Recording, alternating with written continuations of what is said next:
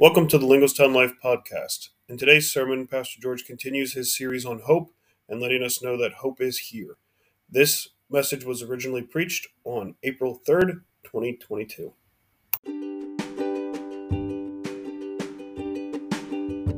Welcome to the Lingostown Life podcast, where our community seeks to love God and love others. Here you'll find timely teachings, important conversations, and encouraging devotionals to improve your life and help you deepen your faith. Thank you, Jody. Thank you for that message this morning. You all know someone who needs hope today. Would you just stop and think about that? You know somebody who needs hope today. You know somebody who right now is sitting in a pile of ashes. You know somebody who is mourning a loss. You know somebody who is despairing. You may even be sitting next to that person. You may even be that person. And if it is you today, I want you to know that today's message is an encouragement to you to recognize that even when things are difficult in your life, you can still be a message of hope to others. Pastor Rick Warren says that God never wastes an experience in our lives. He goes on and he says, God will work in your life so that God can work through you to encourage others. I think it's important for us to recognize that not only this morning are we needing to learn to bring hope to others, but to recognize that we ourselves need hope. You know, we began the morning by thinking about different ways that people have brought hope to us in this past week. And, you know, it always makes you feel good to know that there are still people out there who are dealing hope to others.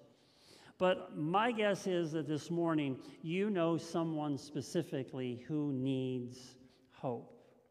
And even if that's you this morning, I want to just pause right now to join together in a word of prayer. I want you to just picture in your mind as you close your eyes this morning that one person that you can think of who needs hope this morning, whether it's someone you know by name and by situation, or whether it is somebody that you know only by hearing their story.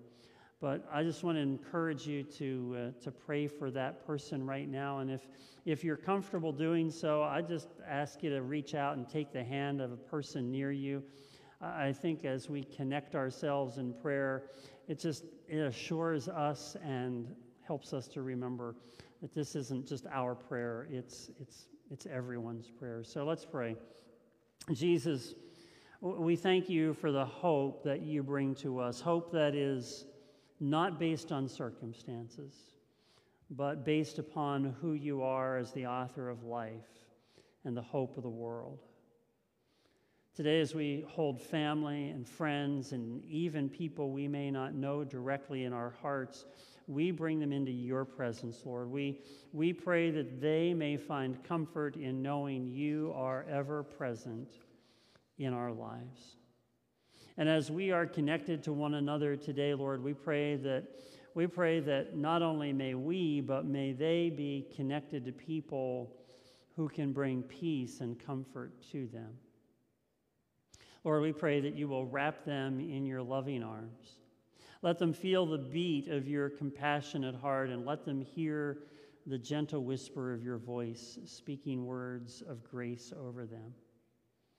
And so we pray all this, Lord, that you may make us aware of how we may be your presence in the lives of others today and always. We pray it in Jesus' name. Amen. Oh, when Jesus began his public ministry, he was in his home synagogue in Nazareth. People had been hearing these things about this son of the synagogue, and now here he was. excuse me, here he was. He was seated among people who had known him since he was a little boy, and as was his custom when he was in the synagogue, he read from the scripture, and he was handed the scroll of the prophet Isaiah, and Jesus read these words. Can you sort of picture for a moment Jesus being handed a phone and saying, here, read the scripture. The Spirit of the Lord is on me because he has anointed me to proclaim good news to the poor. He has sent me to proclaim freedom for the prisoners and recovery of sight for the blind, to set the oppressed free, and to proclaim the year of the Lord's favor.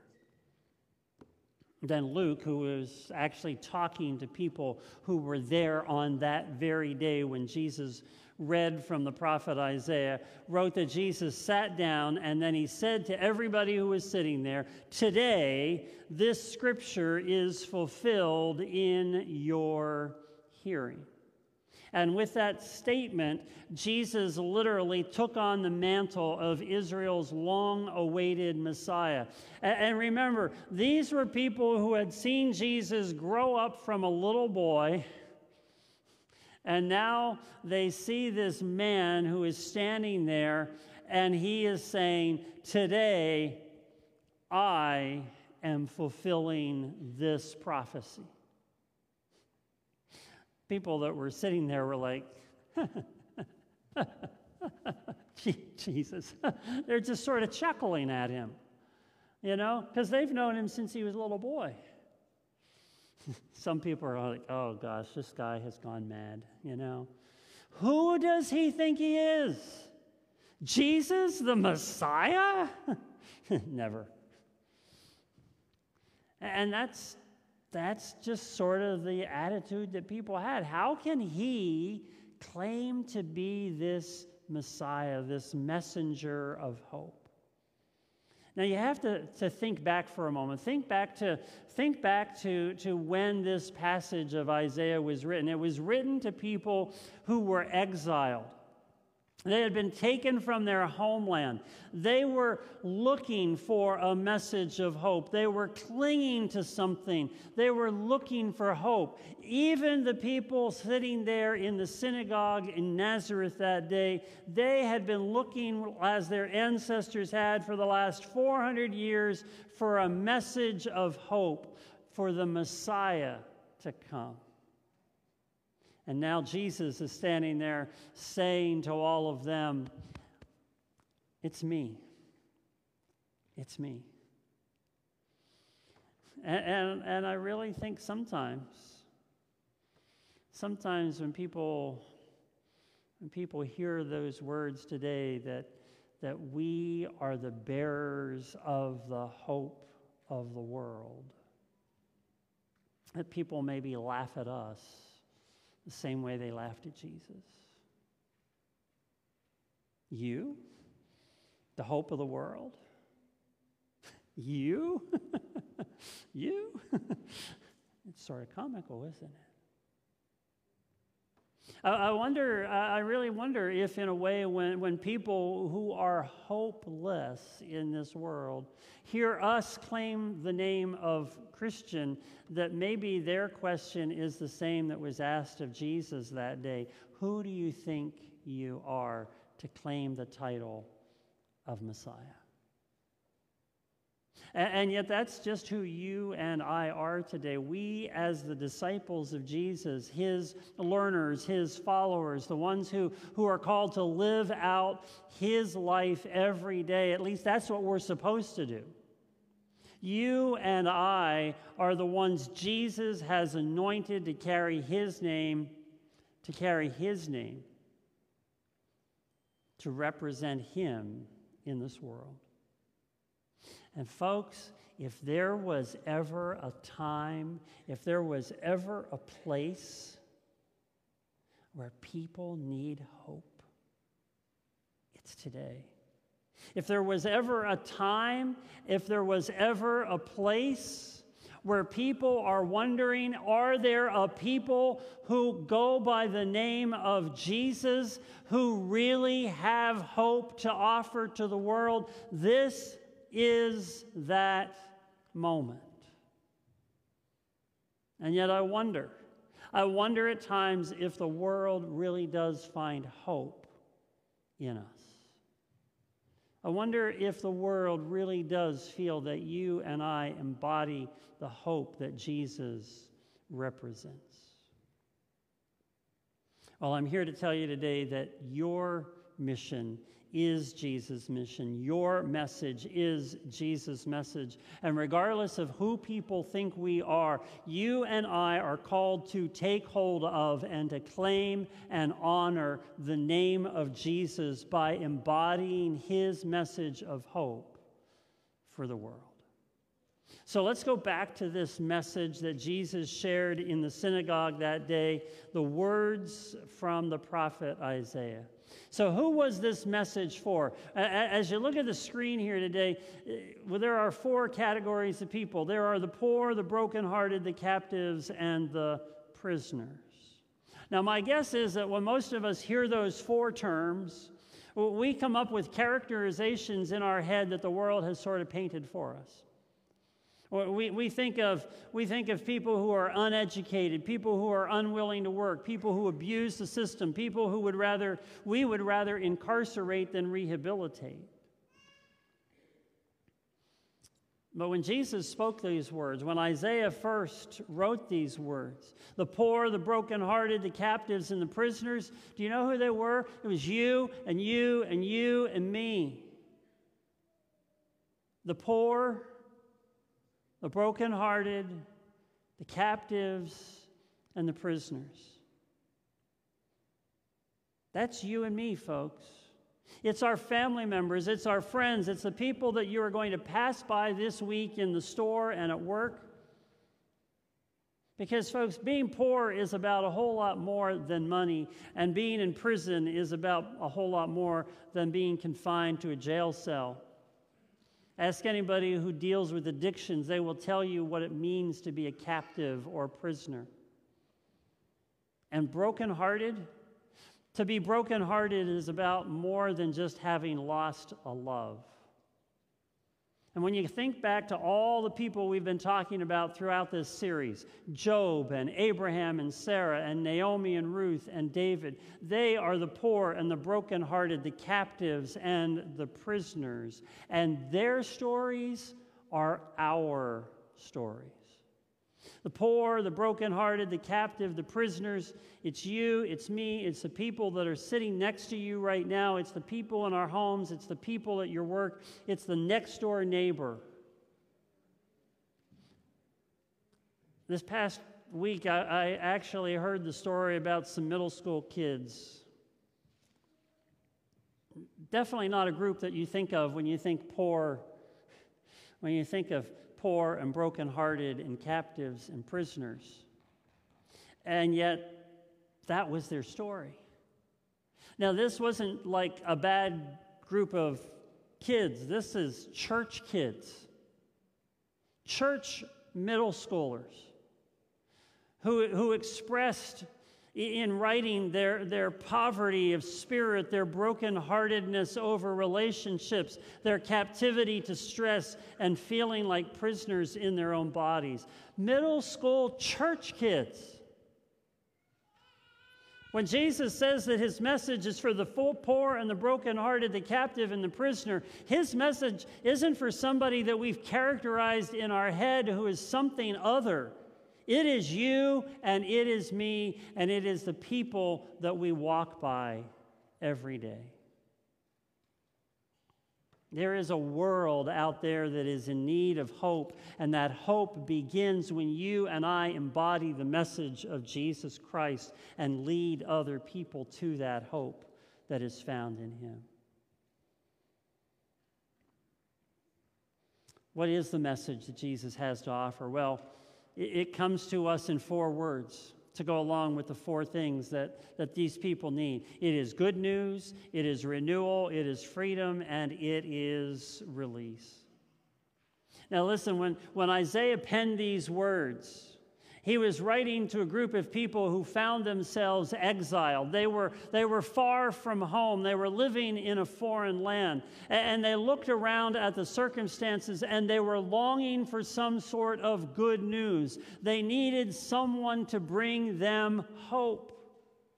And so Jeremiah, who was a contemporary of Isaiah, wrote to these people about hope, and writing to the exiles who thought that hope was returning to the promised land. Listen to this, people. Listen. People who thought that hope was going back to where we used to live. That hope was back there where we used to be, where everything was familiar. What did Jeremiah say? Jeremiah said that hope was embodied when you became the people of God in the place where you find yourself, in the midst of exile. In Jeremiah chapter 29, Jeremiah wrote to them and he said, here's what I want you to do.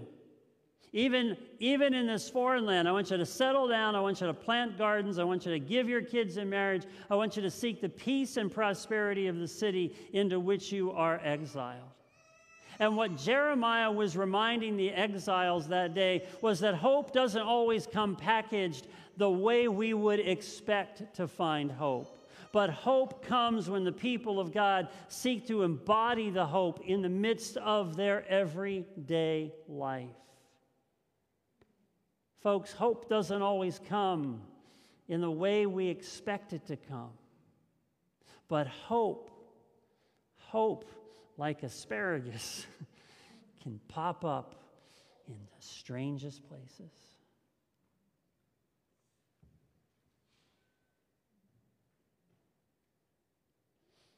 So while Jeremiah is reminding these exiles that they could embody hope in a strange land, because who were these people? These were the people of God. These were the people of hope. To them, Isaiah's prophecy of hope was in the coming of a Savior who would come, who would embody good news and renewal and freedom and release. And who was that person? That person was Jesus. And so when he took up the mantle of Isaiah's prophecy, Jesus was announcing, folks, hope is here, and I am the embodiment of that hope. And what do we read? When we start to read the accounts of Jesus' life and those who came after him, we find hope springing up everywhere. You know, to the poor, Jesus didn't offer money. He offered something much more valuable. I was thinking about it this morning. I thought about the story in Acts chapter 3 about how Peter and John are going up to the temple. And as they are going up to the temple, they meet a beggar, a crippled beggar who is holding out his hands. And he's like, what can you give me? He wants money. He wants silver and gold. And that's exactly what Peter and John said. We don't have that. We don't have any silver and gold, but I'll tell you what we have. We have hope in Jesus Christ, and in his name, rise up and walk. And what did he do? He got up on his feet, and he walked into the temple, and he started leaping and praising God. Because he didn't get any money from Peter and John. He got hope. He got hope. To the brokenhearted, Jesus' words brought comfort and the restoration of hope. When Jesus was standing there beside the tomb of Lazarus, his friend, Mary and Martha were brokenhearted. They were without hope. And Jesus said to them, I am the resurrection and the life. He brought them hope and comfort in the midst of their sorrow. To the captives, Jesus brought freedom. To you and me, to our friends, to those who need hope, Jesus is hope. And when you think about one word that sort of sums up everything that Jesus is, it's that word shalom. Not just peace, but good news and renewal and freedom and release, all of that bound up in one word. The shalom of Jesus is salvation. It's healing. It's providing for the physical and emotional restoration of people's lives, and it is about making all things new. Shalom is hope. It is the answer to every need in our world today. The last question is, how does Jesus' shalom, how does Jesus' all-encompassing hope get to those who need it? Well, it comes from you. And when you look at this passage from Isaiah, it comes how? It comes in three ways. Through the spoken proclamation of hope. People need to hear you speak words of hope. That's what they're looking for today. They need a word of hope, and you have hope. Yes. Looking at my granddaughter down there, smiling. She's hope. She's hope. She doesn't know it, but she's hope. And by recognizing that you are sent, that's the other way. You are sent to bring hope to places of need. You know, we can't just sit on our hope inside the church. We have to go and be the body of Christ in the world. We are sent to places of need so that we can bring hope. And through our words and our actions, we can release those who are prisoners and captives. And you go back to that quote that I shared from Rick Warren, that God never wastes an experience. God will always work through your life to encourage others.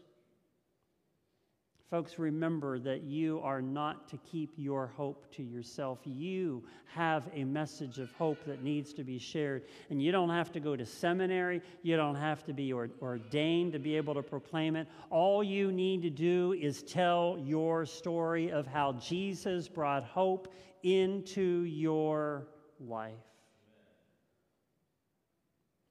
And so when Jesus' earthly ministry was all done, what did he tell his disciples? He said, "Go! Go!" The message of hope isn't something that we keep bottled up inside a building that we call the church. It is what is bottled up inside of us looking to get out. It is our life being filled with the life of Jesus Christ, the long-awaited Messiah, the one who came to bring hope into the world. And so when you go from here today, throughout this entire week, you have the opportunity to be hope, to bring hope, to exude hope to every hopeless person that you meet this week. And remember that sometimes hope will simply be practical, because ultimately hope meets needs. Whether they're the physical needs, the emotional and relational needs of a person, or spiritual needs. Hope looks at the lock and brings a key that sets people free.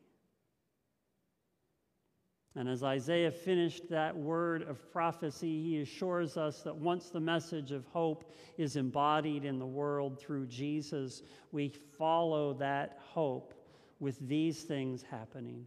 That beauty will replace ashes, that gladness will follow mourning, and that praise will resound instead of despair. Folks, you are hope when you embody the good news of Jesus in your life, when you, in practical, everyday ways, bring hope to those who need hope. You, because of the power of Jesus Christ in you, are the hope of the world. Join me in a word of prayer. Lord Jesus, as we receive this message today, remind us that you have anointed us to bring hope to our world. Hope that is not based upon circumstances, hope that is not based upon things that we might possess, but hope that comes in a person, and his name is Jesus. May we share our hope in him with others that we meet this week. May it come through our words, may it come through our actions, and may it come through the practical ways that you enable us to reach out and touch the lives of others.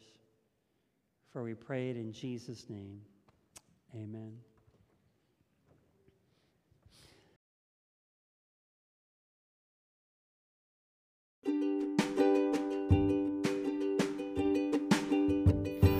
Thank you for joining us on the Lingelstown Life podcast.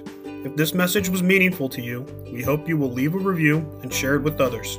If you want to know more about our church or would like to attend a service or community event, find out more on www.lingelstownlife.org. God bless you, and may you go forth and love God and love others.